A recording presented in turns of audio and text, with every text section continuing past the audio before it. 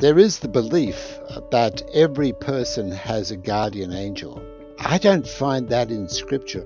We do find that there are guardian angels, but the idea of having your own individual guardian angel, I think, goes well beyond what's written.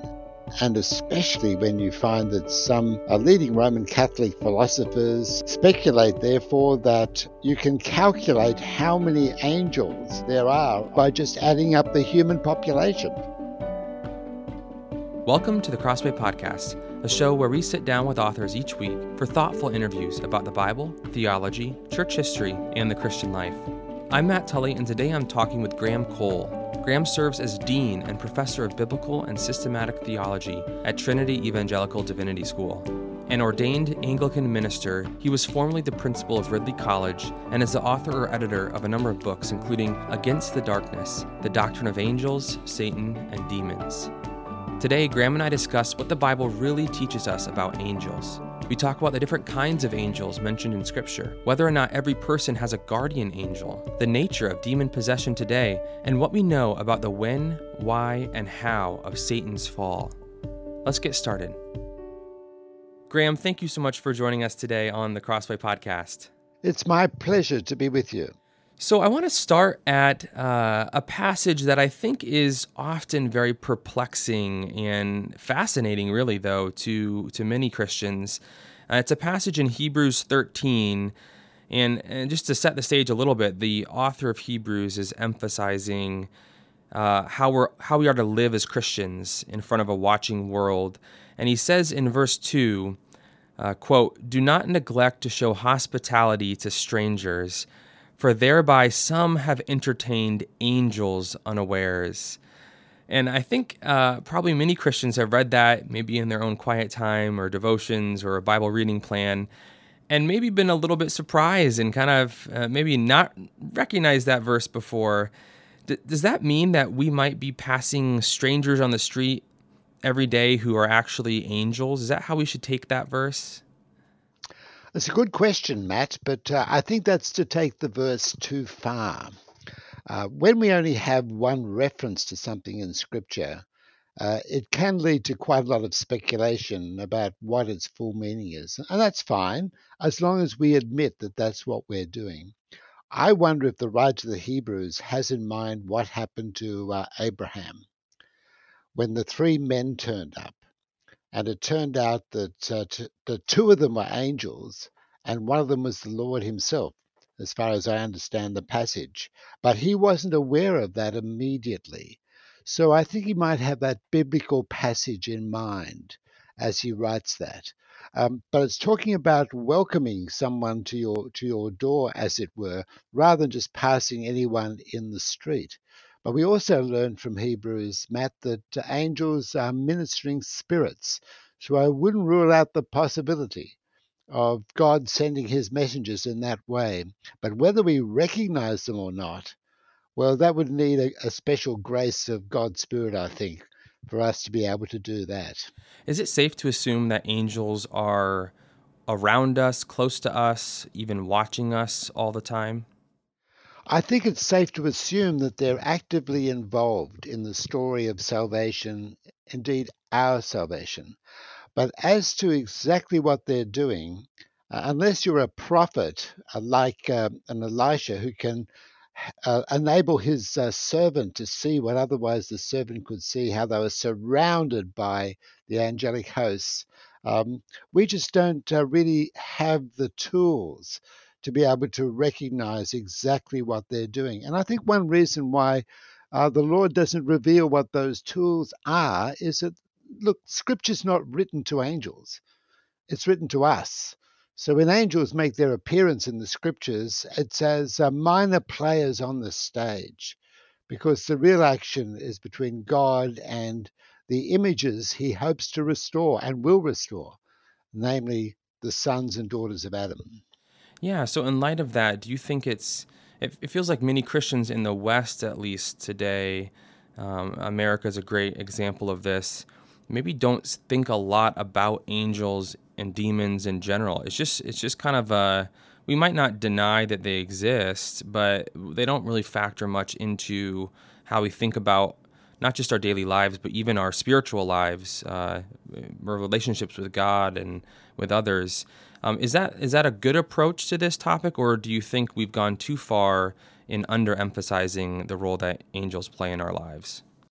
It reminds me of what C.S. Lewis wrote in his famous The Screw Tape Letters, that he was speaking about demons, but it also applies to angels, and that is two errors. You can be either over interested in them, and that can happen with some Christian people, or you can be under interested in them. And I think in many sections of the evangelical world in the West, we are under interested, and so we have a kind of blind spot. We think that the drama that we're caught up in is just a drama between God and ourselves, between belief and unbelief at the human level, without recognizing the richness of the biblical worldview, that there's another level of intelligent reality, creaturely reality, some of which is in obedience to God as I speak, some of which is in rebellion against God as I speak. And I think that's a blind spot. And we need to be made aware of it in the churches. Are there different kinds of angels? Indeed, there are. And again, this is an area where people have gone well beyond the scripture. We read in scripture of cherubim and we read of seraphim. We read of living creatures who may or may not be seraphim and cherubim. And we read of archangels like Michael and angels who are obviously under an archangel.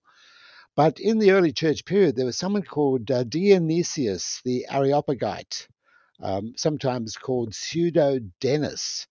And he was very speculative, and he came up with 9 categories of angel arranged in groups of 3 to mirror the Trinity, going from seraphim down to ordinary angels.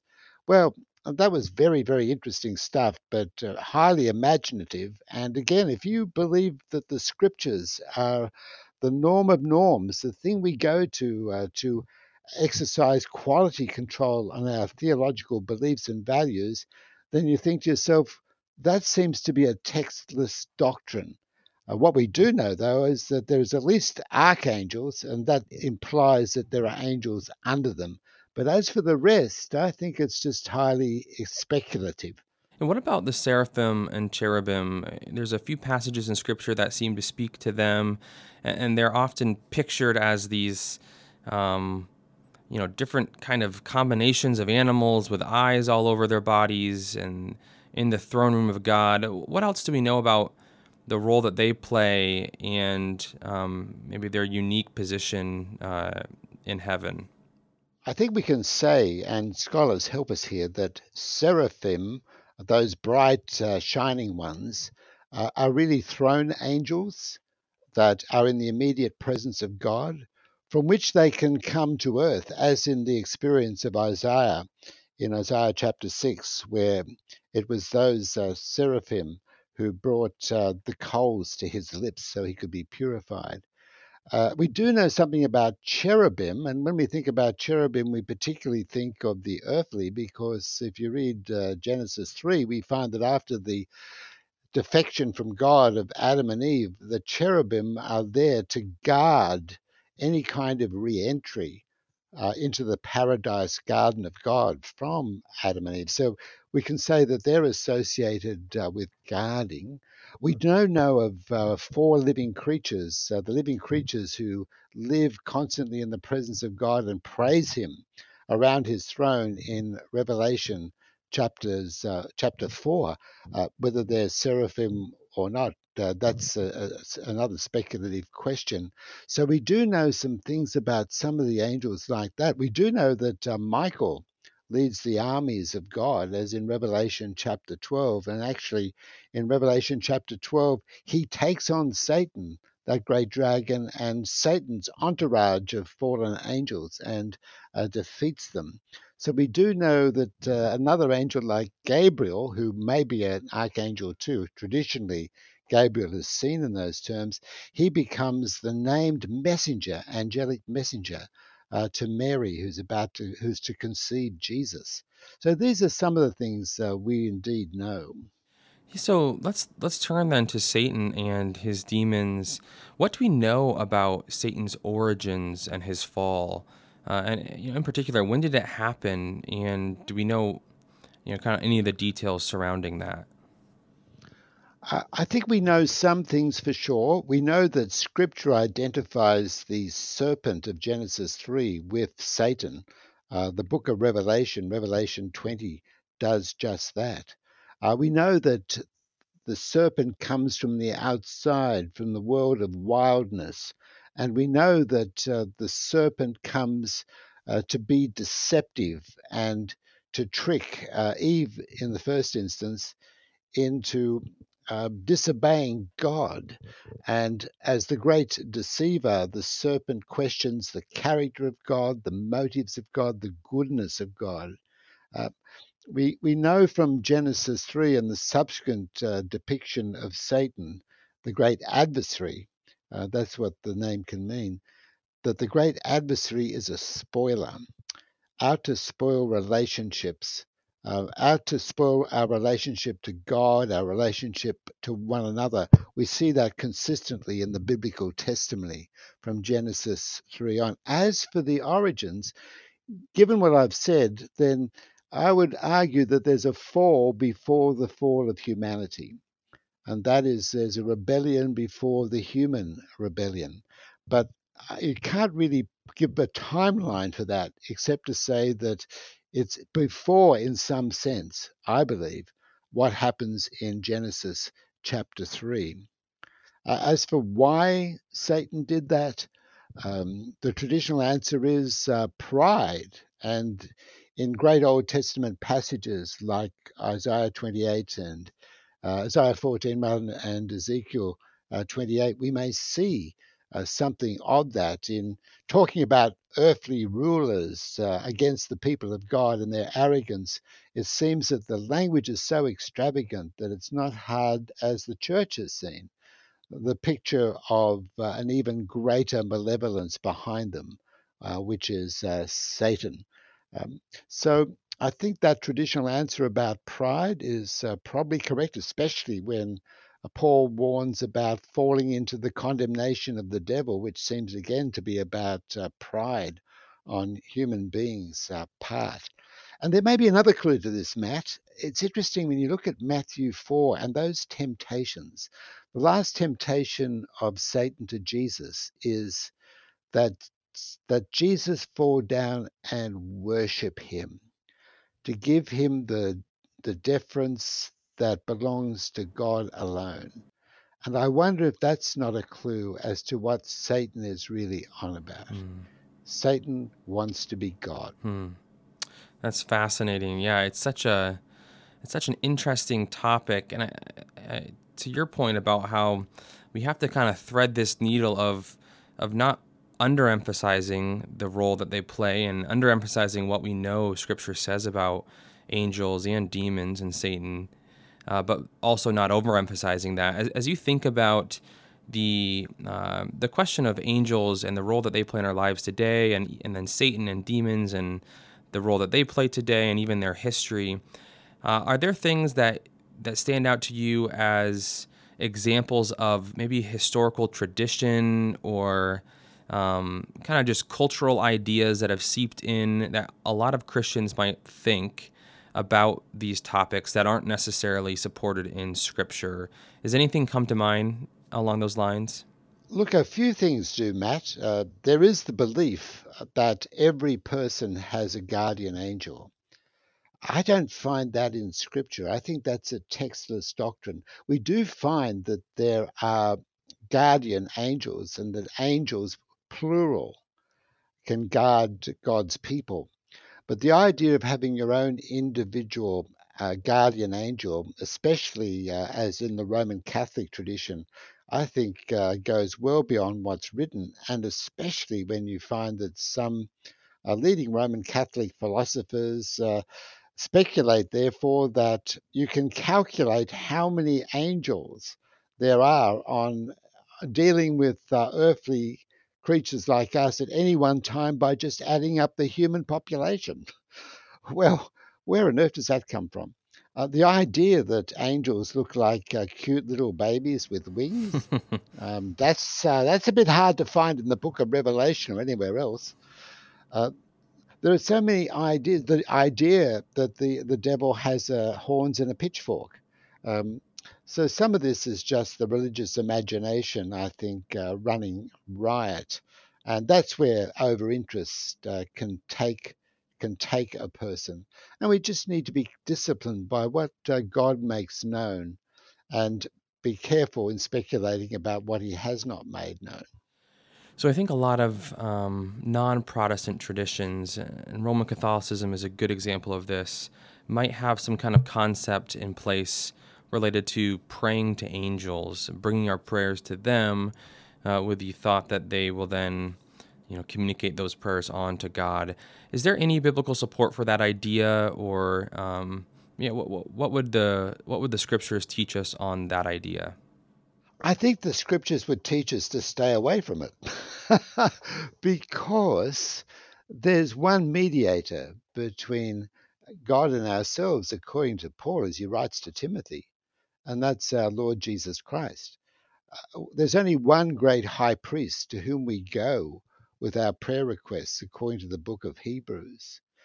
I think to put angels between God and ourselves, or the saints, or even the Virgin Mary, as in the Catholic tradition, is the problem we see at Colossae, where Paul warns the Colossians about the worship of angels. They seem to have this view that between God and ourselves were layers of creatures, and one layer of creature were angels. And Paul was not happy with that idea, neither should we be. Because I think one of the ways we can spoil the gospel, Matt, is by interposition. We put something between Christ and ourselves, whether it's a saint or an angel. And what does the Bible teach about what angels are made out of? I think we have this vague idea that they're spirit, but what do we mean by spirit when we say that? Um, Isaiah says that um, as for the Egyptians, they are men and not spirits. Their horses are but flesh. And whether it's in Isaiah or whether it's in the New Testament writings, there seems to be a contrast between spirit existence and fleshly existence. So when I read in Hebrews chapter 1 that angels are ministering spirits, I would argue that they are immaterial beings. They're not made up of atoms and molecules, unlike our bodies are made up of atoms and molecules. And so, as a consequence of that, um, they are like God in that respect, because we know that it is possible to exist without a body, a physical body. Otherwise, we'd have problems with our very doctrine of God. And so it's no surprise then that God has made a creature that is a spirit creature, just like He's made creatures that are purely material, like gold or silver. The amazing thing is that human beings, as it were, participate in both by the nature of, by having the kind of natures that we have, that we are this, what one philosopher puts it, we are a dualism in reality, but as far as we can see, we're just a unity, and it's a dualism of body and spirit. And I think that's what the biblical testimony tells us about ourselves. So angels are on the spirit side of that, not on the body side. Yeah, that's fascinating, and it makes me wonder then, and kind of going back to the question of the origin of the angels. Um, is it clear that angels were created as part of the creation account that we read of in the first chapters of Genesis? I think when we think about that Genesis 1 creation account, we often attach that or connect it directly to the physical world, the physical universe that we inhabit. That seems to be what it talks about specifically, and it doesn't mention angels in there at all. Is it right to see angels as also created in that, or is it possible that they would have existed before the events recorded in Genesis 1 and 2? I think Augustine may have been onto something when he argued that when it says, "In the beginning, God created the heavens and the earth," by creating the heavens, God was not just creating, heavenly bodies like stars and the sun and the moon, but also the angelic realm. Hmm. So if he's right, then right from the start, we have some clue as to the creation of angels. Hmm. Yeah, that's interesting.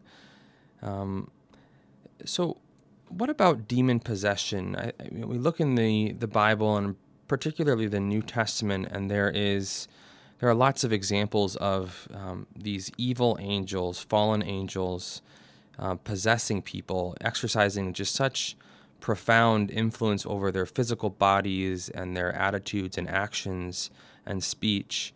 Is that something that still happens today, in your opinion? And if so, how should we understand that and distinguish that from other things like perhaps mental illness or other types of physical maladies that we often suffer from? I think the traditional way of talking about this phenomenon that we have in the New Testament, where Jesus exorcises spirits from some poor person, like that demoniac in Mark chapter 5 that lived amongst the tombs, who had a legion, a multitude of demonic presences um, oppressing him. I think that I would rather say, instead of someone who's demon possessed, they're demon inhabited. Because Jesus, when he exorcises a demon, says, come out, and we read the spirit or spirits leave that person. Another occasion, Jesus compared a person to a house, and if you clean it, you might get rid of a demon, but if you're not careful, 7 more will come back. All that is very spatial, suggesting that a human being, sadly, can be inhabited by a demon. That also shows us, too, a very important thing that um, the demonic and for Satan himself, they're not omnipresent. They can be in this locale or that locale, but they don't have the attributes of God, one of which is omnipresence. Does it happen today? Yes, I believe it does happen today. I've actually read accounts of it, heard exorcisms on tape, watched it watched them on television, talked to witnesses who have first-hand experience. But it has tended to be in the majority world rather than this Western world. And here's an idea, and I'm not saying it's only the case in the West. But as I read scripture, the devil has a couple of main guises. He can be the roaring lion of 1 Peter 5, who is clearly out to get God's people by way of persecution. And I think the roaring lion shows itself uh, in demon inhabitation as the entourage of the devil um, gets to work. But also, the devil and his agents can work as angels of light, as in 2 Corinthians 11. And that's a, a nefarious, an evil work that's done chiefly through false teaching that deconstructs the gospel. And I think in the West, that's where we're really seeing the devil and the demonic at work. That's not to say that there can't be demonic inhabitation in America or other countries in the West, but I think in the main, that's how the devil is operating. Hmm. That's fascinating. And it makes me wonder, too. A lot of times when we think about spiritual warfare, it has a component that is kind of between humans and evil spirits. But also sometimes we have this idea, this vague notion that angels and demons are also at war or fighting with each other. Is there any biblical warrant to that idea? And if so, what might that look like? There is biblical warrant. Revelation 12 talks about war in heaven, and as I alluded to earlier, Michael and his angels fighting and defeating the devil and his angels. Um, would that suggest that the devil was an archangel originally or some lesser angel? But what we do know is that Scripture testifies to the victory of Michael at that point. But again, and this is a really important point, Matt, since the Bible, the revelation of God, is addressed to human beings, um, and not to angels, there is just a myriad of questions we'd love to know the answer to, but we don't have any revelation to go on. But we do know at least this, that there is conflict between good and bad angels. It's interesting to put together so many passages of Scripture. It seems like on this topic in particular, we just get these glimpses of what might be going on and how to understand this topic. As you say, it really isn't a focus of Scripture. And yet when we put all the pieces together, we do start to get a bit of a sense for what's going on and how to think about these things, but also need to guard against going too far in our speculation. That's true. I might just throw one other thing in here, Matt. This richer worldview. Paul says to the Ephesians in chapter 3 that through saving the church, God is making a point to the principalities and powers. So God's project is much bigger than just saving you and me. Well, and that actually leads into my last question, and this is kind of to mirror my first question where we went to a specific passage, but I want to go to a different one in 1 Peter 1, where Peter talks about this salvation that we have, a salvation that the prophets of the Old Testament prophesied about, inquiring what person or time the Spirit of Christ in them was indicating when he predicted the sufferings of Christ. And then he goes on to say, it was revealed to them that they were serving not themselves but you, in the things that have now been announced to you through those who preach the good news to you by the Holy Spirit sent from heaven, things into which angels long to look. How should we take that verse? What is that telling us about angels and even about salvation history itself? I think it tells us in the first instance that angels are not omniscient. There are things that they don't know, but they long to know. So that's one thing we learn from that. They are creatures, and creatures have limitations. Although they may be much more powerful than us and much more knowledgeable than us, they're not God. So that's one thing we learn. The second thing is they've been involved in the story of redemption. But how much more about it they would have loved to have known, especially when it comes to how God was going to pull off the great rescue. And I think Paul helps us here in 1 Timothy 3, where he says to Timothy, great is the mystery of godliness, that he was manifest in the flesh. He's referring to the fact that the Son of God became incarnate, and he calls it a mystery, a mysterion, which doesn't mean that it was spooky, but it was something that had not been revealed, but now stands revealed. So that's something that I'm sure the angels would have loved to have known more details about, but they too had to wait until the Word became flesh before we could know that great is the mystery of our religion, that he was manifest in the flesh. And I think that's part of the story. Yeah, that kind of changes how you read those opening chapters in the Gospels where we read of the angels appearing to the shepherds, declaring glory to God in the highest and peace on earth among men. That might have been their first glimpse of God's final rescue plan, as you say, to come and save us from our sins. It's the first great celebration of it that we know of as far as the scriptural witness is concerned. Well, Graham, thank you so much for spending some time today to talk with us about this fascinating topic and just for the wisdom in helping us to navigate how much to focus on this, what we really know from Scripture, and then what we need to be careful about and not going too far with. We appreciate you taking the time. I've really enjoyed our session, Matt. That was Graham Cole on what the Bible really teaches about angels. For more, be sure to check out his book with Crossway, Against the Darkness, The Doctrine of Angels, Satan, and Demons, available online or at your local Christian bookstore. For more interviews like this, subscribe to the Crossway Podcast on Apple Podcasts, Spotify, or your favorite podcast player. If you enjoyed this episode, leave us a review, which helps us spread the word about the show. Crossway is a not-for-profit Christian ministry that exists solely for the purpose of proclaiming the truth of God's Word through publishing gospel-centered content. Visit us today at crossway.org.